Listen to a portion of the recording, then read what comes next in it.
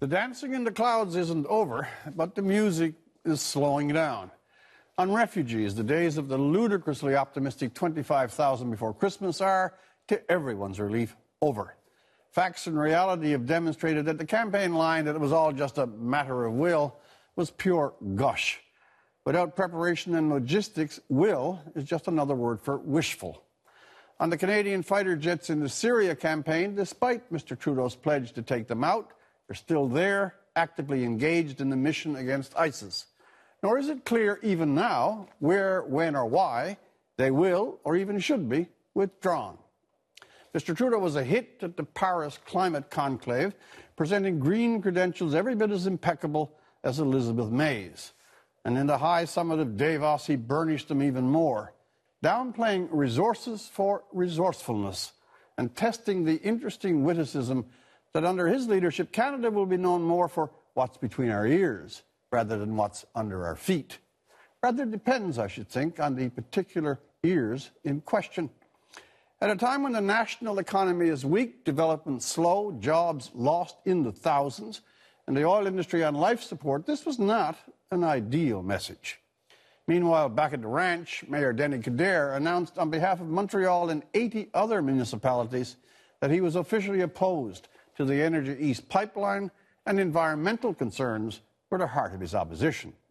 This strong environmental message didn't quite harmonize with the nearly simultaneous flushing, was it via a pipeline, of 8 billion litres of human sludge into the sweet, perfumed waters of the St. Lawrence. Tankers still come into Montreal, of course. Oil has to get there somehow. But in Vancouver, the mayor there pushes for a ban on tankers, and the premier puts the kibosh on the Gateway pipeline. So now there's a three-way contest between Alberta, BC, and Quebec involving the future of oil and resource industries and environmental concerns. And there's a good segment of Alberta and the West feeling that having given much in jobs and money to the rest of the country in good times, it's being hammered and squeezed when times are not good. Over all this, Mr. Trudeau wishes to hover as a disinterested referee. A referee is by definition not a player. But in Canada's political system, the Prime Minister is the biggest player of all. He's Gretzky, Lemieux, and Rocket Richard all in one. Prime Ministers are not referees. Or, as another Prime Minister put it forcefully, not head waiters to the provinces or municipalities.